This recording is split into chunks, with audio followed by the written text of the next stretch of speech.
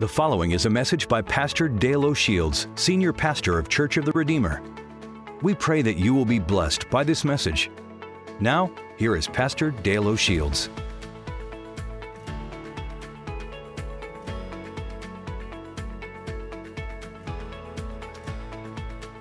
We're involved in a series of messages called From Me to We, and I want to talk this weekend, continue to talk about making your marriage work, the value of learning to build right relationships, especially in marriage. Now, as soon as I announced the topic of making marriage work, I'm sure that for many of you perhaps who are not married, you say, well, what does this have to do with me? And what I would say to you is this: it applies to everybody. There's nothing that I will talk about today that does not cross the spectrum of all kinds of relationships, single or married, although I'm focusing particularly in on marriage. There are things that you can take home with you that will help you in every relationship in your life, your friendships, your business relationships, your interaction with family and friends. All of these principles will work in your life. When it comes to relationships, you will sometimes ask people about a relationship in their life and how it's going, and their response will sometimes be something like this: well, it's kind of complicated. Have you ever heard that before? My relationship is a bit complicated. It's complex. I can't quite explain what's going on. It doesn't seem to be quite everything I expected, and it seems like some things are not working the way that I wanted them to work, and so it's just complicated. It's hard to describe exactly what's going on, and that should not be a surprise to us, because relationships involve taking two people who are broken, sinful people and bringing them together and trying to somehow get unity and harmony. And of course, it's a very challenging thing. And oftentimes what happens in our relationships is conflict and difficulty and problems that will arise in our interaction with one another. And often that conflict begins to intensify over time, and there becomes this war zone that we live in. There's a fight going on either inside of us or around us in our homes and environments. It might be a hot war zone or a cold war zone, but we feel like there's just an absence of something that is very vital, and that is peace. And I will tell you that you will never operate at your best in a war-like atmosphere. No nation operates at its best when it's under war, when it's going through a time of conflict, and you will not operate at your best when you're going through times of conflict as well. And so I want to talk to you about the main principle that we're looking at together this weekend, the principle that I think that is vital for us to understand as we launch into this teaching time today is this: to make marriage work, you must pursue, what's the word again? Peace. Peace is the opposite of war. If your marriage is going to work, if any relationship is going to work, you have to make a very specific pursuit of this thing called peace. Peace is God's plan for your life. Let me take you to Romans chapter 12 and look at this verse. We looked at it last weekend. I'll draw your attention to it again. Never pay back evil with more evil. Do things in such a way that everyone can see you're honorable. Do all that you can to live in peace with everyone. Please notice that last sentence. Do all that you can. Everything possible on your part. To do what? To live in peace with everyone. That everyone obviously includes your spouse, your children, your family environment, your friends, your neighbors, all the folks that you interact with, that we're to do everything we can to actually live in peace. Think about this with me for a moment. If you had this kind of an environment in your home where the husband was doing everything possible to live in peace and the wife was doing everything possible to live in peace in the family, if the kids were doing everything possible to live in peace, would this be a positive environment to experience? Of course it would. Think about all the productivity and the wonderful things that would come out of that kind of a relationship, that kind of an environment. So the Bible is very wise in pointing us to this fact that we're to do all that we can to actually live in peace. And so I want to talk this weekend about how do we do this? How do we do everything that we can to experience peace in our relationships? We talked a bit about this last weekend. We talked about the importance of discovering our differences, and there are differences that we have in terms of personalities. And once you understand something about one another's differences, it helps with peace. We talked about appreciating the positive things that you see in your spouse. I want to talk about 3 more things today that will help us to do everything we can to live in peace with one another. The first thing I'd like to talk about today is this truth. We need to learn to address the pain points in our relationships positively. Pain points. Every relationship is going to have pain points. A pain point is something that causes hurt, or pain, obviously, or disappointment.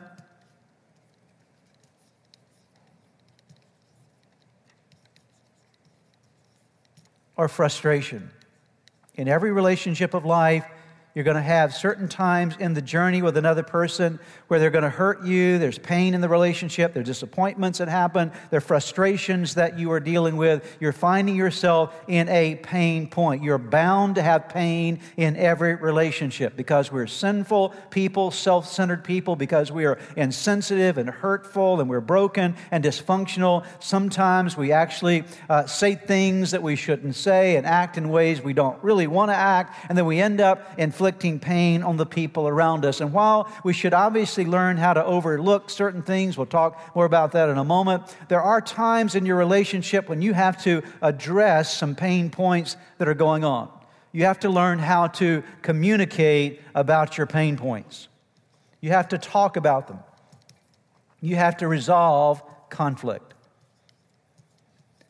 And if you acknowledge that there's conflict in a relationship and then you don't talk about how to resolve it, then you're going to be left not knowing what to do, not having a skill set that is essential to your interaction and to the pursuit of peace. And so I want to talk to us about this idea of resolving conflict and addressing these pain points when we're hurt and frustrated and disappointed, and we need to talk something out with someone else. How do we go about this? Let's look at some scriptures first that highlight this. Jesus said in Matthew chapter 5, verse 9, God blesses those who do what? Who work for peace. For they will be called the children of God. Jesus said that there's a blessing that comes to us when we work for peace. Notice that there's a word there, work. You have to engage a process. Ephesians chapter 4, verse 3. Make every effort to keep the unity of the Spirit through the bond of peace. Notice that you'll not have peace, which is the end result here, without making every effort. You again have to work to make it happen. So what is the work that we need to do when we're going through a painful time in a relationship that will help us to experience this peace? What effort do we need to put in? I'm going to walk you through 12 ways that you need to apply, things you can apply in your life that will help you to resolve conflicts. Number one is this.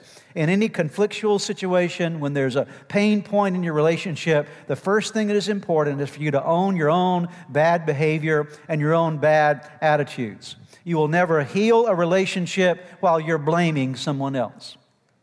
It never happens. As long as you are pointing the finger at another person, there's never a moment for reconciliation. So reconciliation can only happen when you're willing to own your own bad behavior and your own bad attitudes. All of us have bad behavior and bad attitudes at times, correct?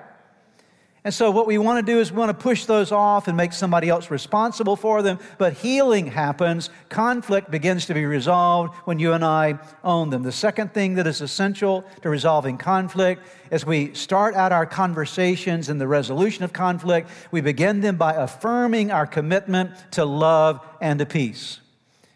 For example, if you're about to have a conversation related to a problem area in your marriage, the best way to start out is, honey, I just want to share with you. I know we've got some things to talk about here that I'm hurt about, maybe you're hurt about, but I want you to know that we're on the same team together. I'm not against you. I am for you. I love you, and our goal out of this is to solve a problem, not to attack one another. And so even before we engage the conversation, I start by doing what? Affirming my what's the word there? Commitment. I am committed to you. I'm committed to loving you. I'm committed to finding peace and coming to a solution. It's called a soft start. Don't start in a hard way. Start in a soft way. The Bible says that a gentle answer will turn away wrath. The third thing, if you're going to resolve a conflict, you have to use I feel or I experience statements instead of you make me statements.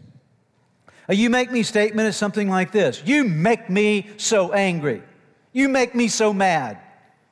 Anytime you're having an argument with someone and you come out with a phrase like that, you make me, what you did was you just put the responsibility for your anger on somebody else. You've taken all your bad behavior and said, it's really your fault that I'm feeling this way. I have no control over my own emotions. You're responsible for every emotion that I feel, which is obviously inaccurate.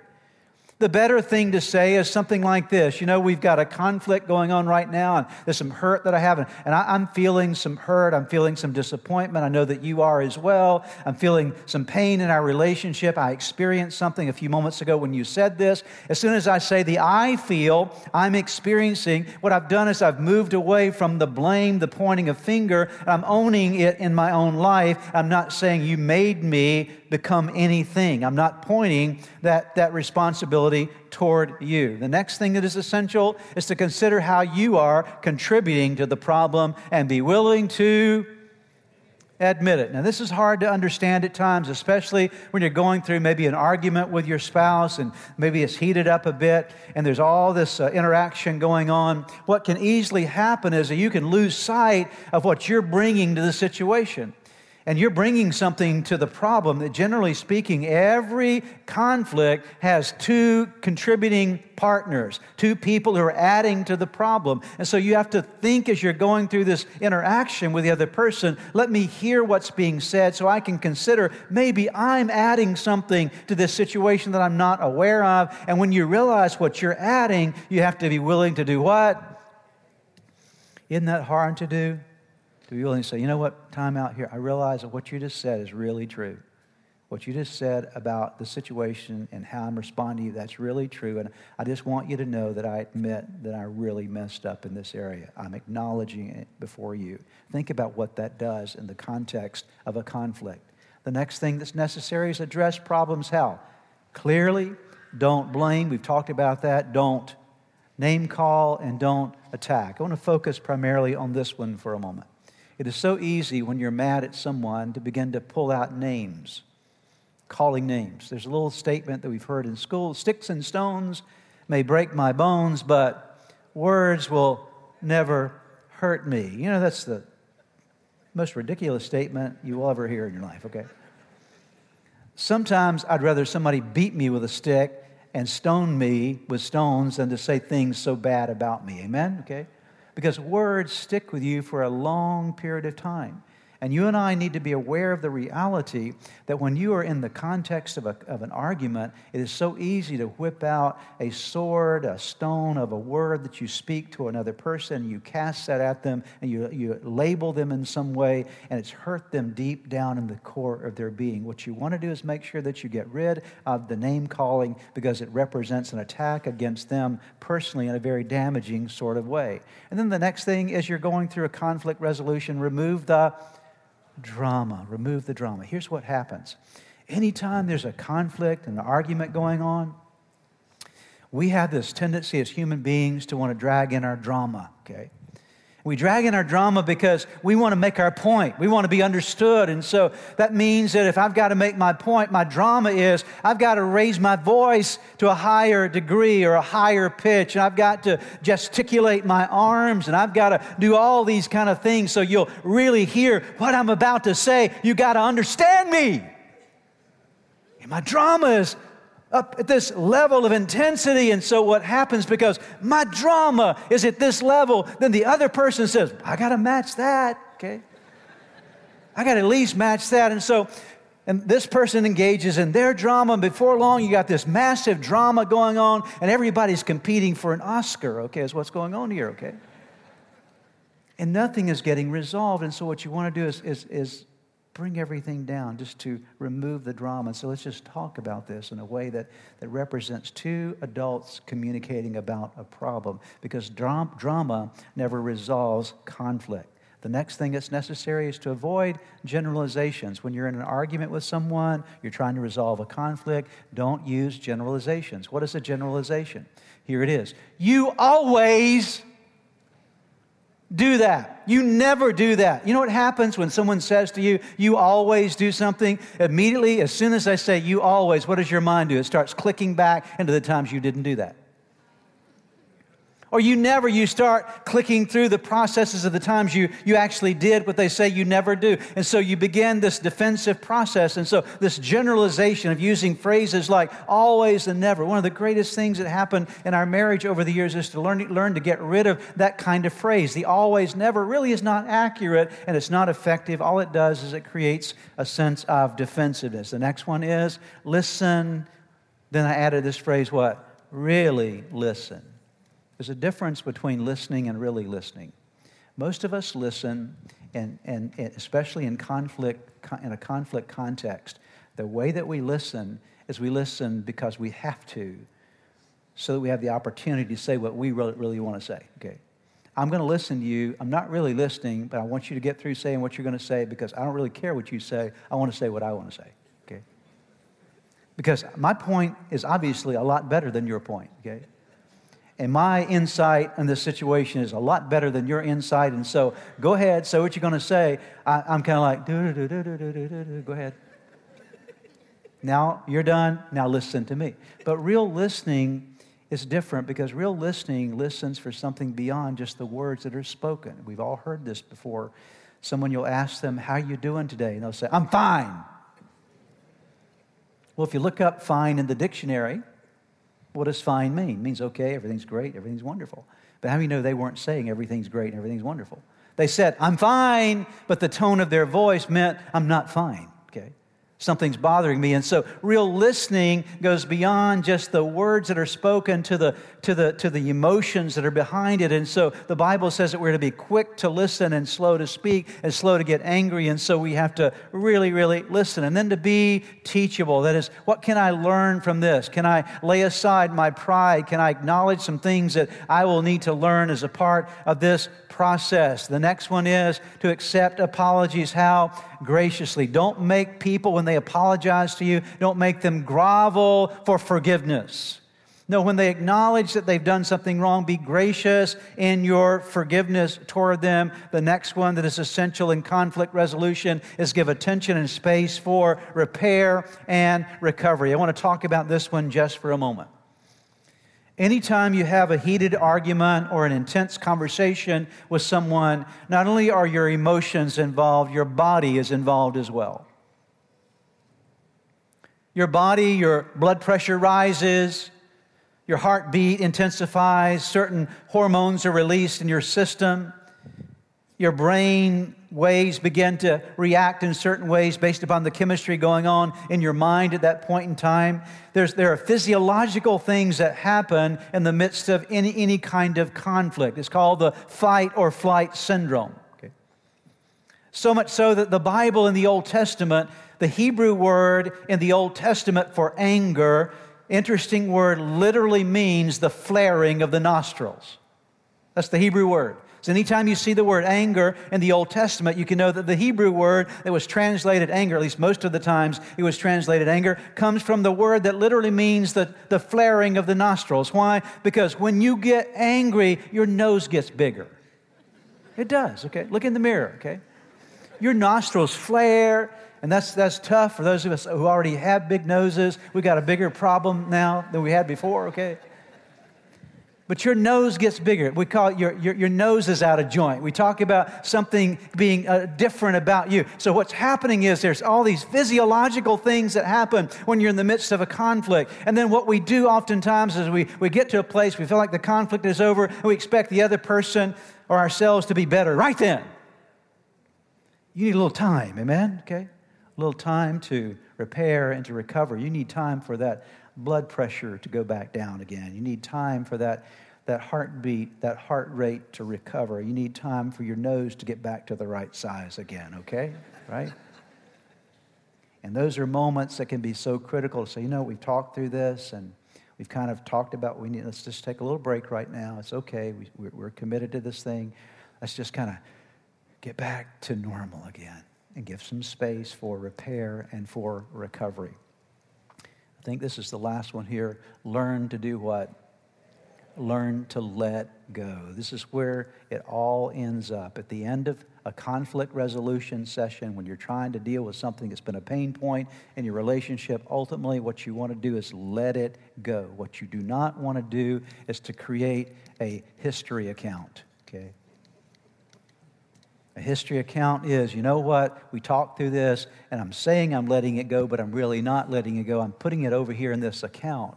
just in case it comes back up again. And so we start adding things into this account, and the next time that something comes up similar to what we just experienced, we come back to this account, and before long, we've got all this stuff here. And so when the next conflict comes in, it's not just that one event that we're dealing with all this event that's happened, and we're flooded with all the history. What I want to encourage you to do, and what God encourages us to do, more importantly, is when you've dealt with a problem with someone else, you've got to learn to, say it with me, let go.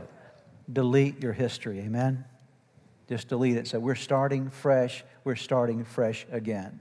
Most of this boils down to the words that we speak. I want to take you to Ephesians chapter 4, verses 29 through 32 from the Passion Translation. Let me read this for you. And never let ugly or hateful words come from your mouth, but instead let your words become beautiful gifts that encourage others.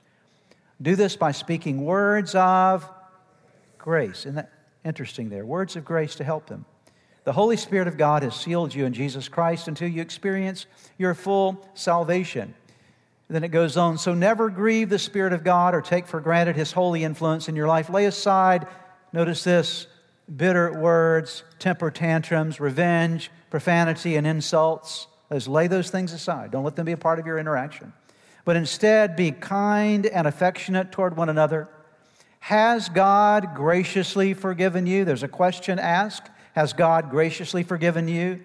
Of course, the answer to that is yes, He has. Then, that is because of what God's done, then graciously forgive one another in the depths of Christ's love. Notice that statement again. Lay aside bitter words, temper tantrums, revenge, profanity, and insults. Instead, be kind and affectionate and forgiving. That's the choice that we make. It's what allows us to press through the pain points. The second thing I want to talk to you about today, if you and I are going to pursue peace, is we have to accept imperfection in our spouse and in any other person we're dealing with. Accept the imperfection.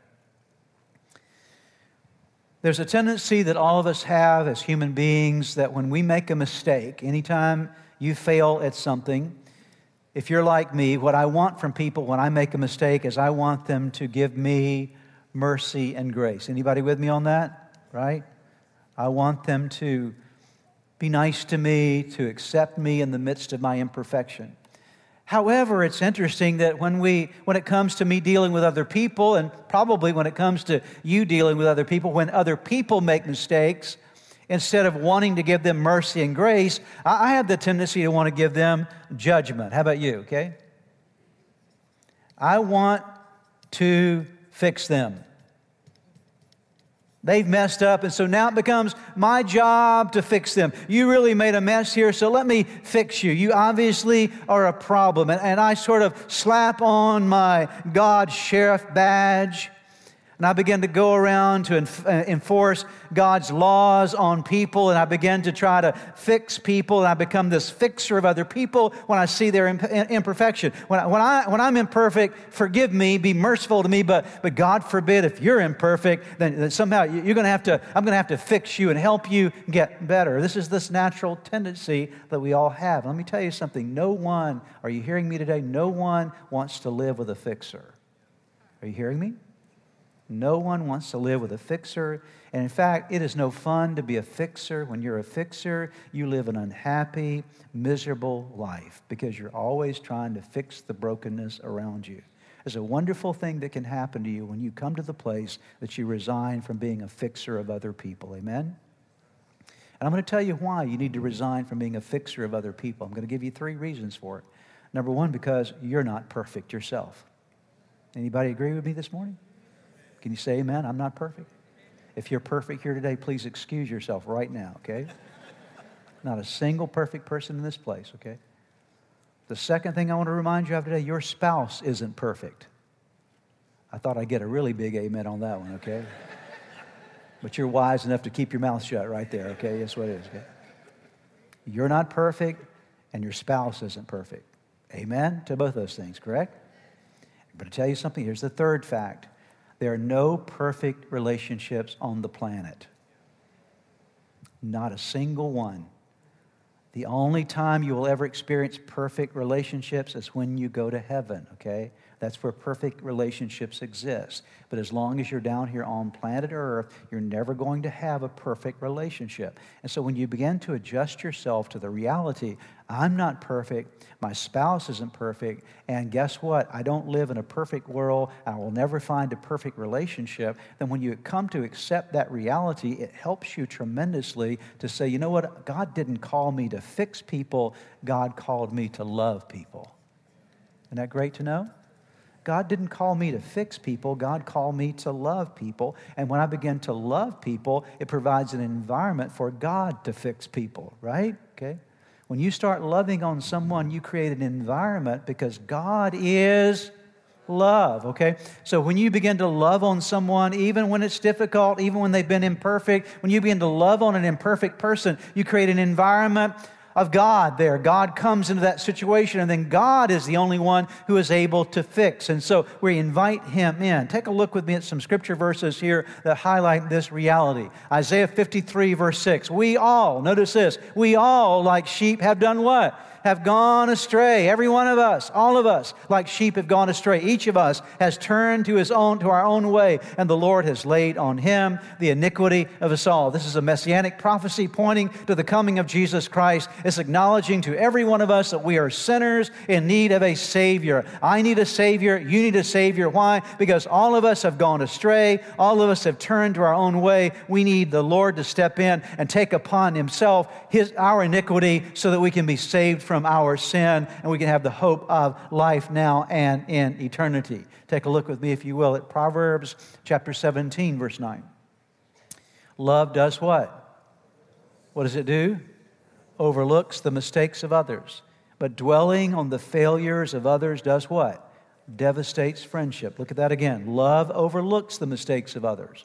But dwelling on the failures of others devastates friendships. A lot of the reasons that marriages and families are devastated is because this is where people are spending their energy. They're dwelling on the failures of one another. Take a look with me now at 1 Peter chapter 4, verse number 8. The Bible says, most important of all, continue to show deep love for each other. For what does love do? Love covers a multitude of sin. So love covers over. It's an atoning work. It helps people to experience an environment where God can work effectively in their life. So my challenge and encouragement to you today, if you're going to pursue peace in your marriage, you've got to resign as a fixer. And the third and final thing that we're talking about today is you have to choose. I'm going to skip this verse, by the way. You have to choose to become better and not bitter. You must choose to become better and not bitter. Let me explain what I mean by this. Better, not bitter. I want you to listen closely to me for the next couple of moments because I don't want you to misunderstand what I'm about to say. But what I'm about to say is extremely important. There's a myth about marriage that we talked about, I believe, the first or second weekend in this series. And one of the myths of marriage is that people think that they're going to get married to become happy. Well, I certainly hope you have a happy marriage. It's a wonderful thing to have a happy marriage. It's a good thing to have a happy marriage. It's a great objective to have. But I want you to understand something. That in God's ultimate purpose and plan, God didn't put you together with that person you are with just to make you happy, okay? Actually, God has a bigger plan than that. God put you with that person to make you holy. Why? Because you need other people in your life to mature and grow. You can't grow by yourself. If we were to take you and pluck you up and put you in a cabin in Montana somewhere all by yourself as a hermit, you know what would happen to you? You had no interaction with people over the next year. Instead of getting better as a person, you get worse as a person. Your idiosyncrasies will get worse than they are already. Because mentalities, emotions, psychology all degenerates in the absence of interaction. The only way you can get better is by being around people. People make you better. The right people around you improve your life. They cause you to grow. And in the process of that growth, it will be painful. It will be difficult at times, but it's through the struggles of the relationship situations that you're in that you learn things about yourself. You develop your own character. You grow in certain ways. You cannot grow any other way as long as you allow those interactions to make you better and not make you bitter. The only way you'll get better is by interacting with the people around you. And here's the key, that when God designed you, He designed you to be holy. And that word holy, I'm going to talk about that just for a moment. You say, what does that mean? It seems like such a lofty term. How could I ever be holy? Well, holiness represents God, who God is holy, but the basic idea of that word is that to be holy is to be godly, to be like God. That is, we begin to learn His characteristics, His nature, that we begin to reflect more of who He is in our lives. We talk about becoming Christ-like. That's what it means to be holy. And here's the key. The more holy you become, the more happy you will be. You got that? See, we try to go after happiness, and God says, no, don't go after happiness, go after holiness. Because if you go after holiness, you will also capture happiness in your life. So joy is found in pursuing holiness, letting God change us on the inside. Now here's the thing to remember. If God's going to grow you on the inside and grows you through interactions with people, sometimes those interactions are going to be challenging, as I mentioned a moment ago, because that's the only way you're going to grow. We'll look at some verses in just a moment that highlight this. But let me explain it this way. When it comes to talking about your physical body just for a moment, for your body to get stronger, your muscles never improve with you sitting on the sofa at your house. You never get any stronger. In fact, if all you do is ever sit on the sofa, your muscles actually atrophy. Your muscles never improve by a casual walk to the refrigerator. It doesn't happen, okay? A casual walk to the refrigerator does nothing for your muscles. The only way your muscles will ever develop is you've got to go into a gym and you've got to pick up some barbells or get on an exercise machine that is designed for one purpose. The barbells, the exercise machine is standing in your face with resistance. That's what it is. They're called resistance machines. Why? Because they're going to resist your efforts to engage with them. And so when you engage in pressing forward with that exercise machine or lifting up those barbells and trying to press them over your head, what you're doing is you're actually engaging in resistance. We say it this way, no pain, no gain.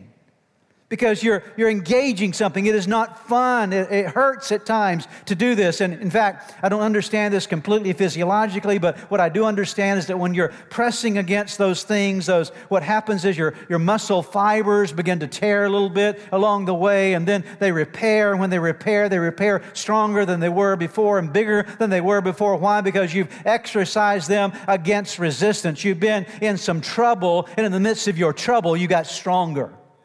You've been in the midst of some pain, and in your pain, you got stronger. In the midst of some kind of difficulty, pushing against that machine, it was hard, it was difficult, but you came out on the other side stronger than when you went in. Why? Because no pain, no gain, no resistance, no growth. And the same is true right now in your marriage, in your relationships. Maybe you're going through some pain right now, but that pain can be your gain.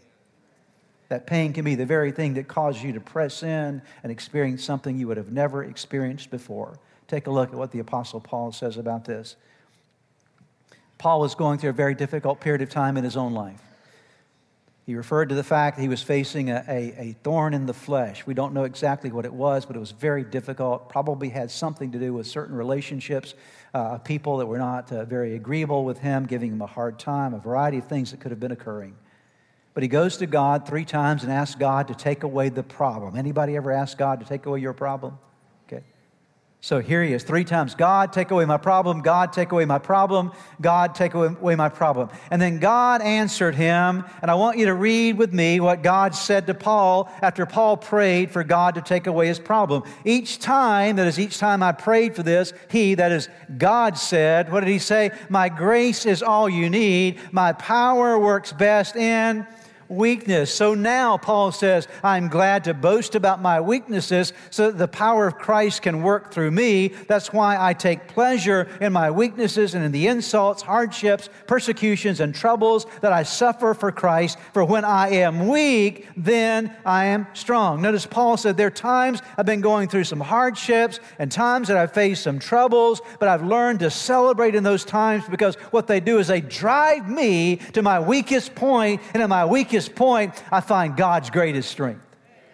When you get to your weakest point in a relationship and it causes you to pray more than you've ever prayed more, to pray deeper than you've ever prayed before, to get into God's Word like you've never gotten into God's Word before, to be more attentive to the Word of God as it's being taught like you've never been before, it drives you in, and what you find is in my weakness, God made me strong. Take a look at, if you will. Amen. James, we're going to conclude with this today. It says verses 2 through 5. I'm actually going to read only through verse number 4. Dear brothers, Living Bible, dear brothers and sisters, we could say as well, is your life full of difficulties and temptations? Is your life full of, you got any marriage difficulties, any relationship difficulties? Is your life full of difficulties and temptations? Then I don't get that. Do you?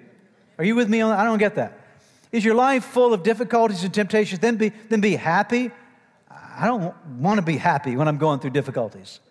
I want to be grumpy. How about you, okay? I want to be mad. I want to be frustrated. No. He says, no, be happy. Make a choice to be happy. For when the way is rough. You have some rough waters, some rough challenges in your marriage, in your relationship. When your way is rough, your patience, this word can also mean endurance, represents character in us. Your patience or endurance has a chance to grow. So let it grow and don't try to squirm out of your problems. For when your patience, your endurance is finally in full bloom, then you will be ready for anything, strong in character, full and complete. A moment ago I told you that God's purpose for your life was not for you to be happy, it was for you to be holy. But when you are holy, when you begin to let this process work in your life, rejoicing in, growing through your problems, then out of this holiness comes what? Happiness. What are we learning today? We're learning the value of pursuing peace. You'll never have peace in your marriage unless you make the decision to pursue it, to work toward it. How do you work toward peace? You got to make the decision to address any pain point when it comes up in a positive way. You're not going to address it negatively, but positively. You got to learn to accept the imperfections of your spouse. As much as you want them to accept your imperfections, you've got to accept theirs. You've got to make the decision that when the way is rough, I'm not going to become bitter. I am going to become what? Better. Would you bow your heads together with me as we pray? Father, thank you for your word today. We're grateful for the opportunity we have in this season of our church life to study marriage and family and relationships, and how you've called us to start thinking about moving from the me life to the we life. And I pray, God, that something that was said today would ring true in each of our hearts. You'd help us to apply these principles as we go from this place. It'll be more than just a lesson we heard. Let it be a life-altering, transformational truth that we grab hold of, that we live out in our lives from this day forward. We ask it in Jesus' name. I would like to close today by giving you an opportunity to ask Jesus to be the Lord of your life. Would you pray with me right now? Right where you are, just simply bow your head with me, and I'm going to give you a prayer to pray, and you can simply speak this prayer out, whisper this prayer out, and from the sincerity of your heart, call upon God, and I promise you that He will hear and answer you. So let's pray together. Start by simply whispering the name Jesus. Let there come from your heart just the declaration of His name. Say, Jesus, I know that I am a sinner, that I have fallen short with you. I'm sorry for all of my sins. Jesus, I believe in you. I believe that you are God's Son. I believe that you are the Savior of the world. I believe that you died on the cross for my sins. And I believe that you rose from the grave, that you are alive today. Now pray these words. Say, Lord Jesus, come into my heart.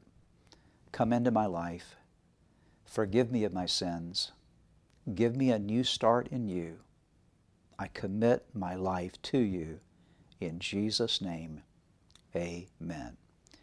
Now, if you prayed that prayer with me, I want to encourage you with a promise from God's Word that says that when we call upon God's name, we call upon the Son of God, there is salvation that comes to our lives. He changes us from the inside out, and you become a new creation. Old things pass away, all things become new. And that's exactly what has happened to you today. Your next step really is to make sure that you get into a good Bible-believing church. And you begin to study God's Word, get God's Word in you, and to make sure that you get a copy of the Bible if you don't have one, and begin to read it. Spend some time every day in prayer. And I would encourage you also to check out the resources on our website that will help you to get going in your relationship with Jesus. You can find them at church-redeemer.org. Get those into your hands. Get started in your new life with Jesus Christ. Thanks again for joining us today. May God bless you, and we look forward to seeing you next time. If you've prayed with a pastor today and made a decision to follow Jesus Christ, we have some resources for you on our website.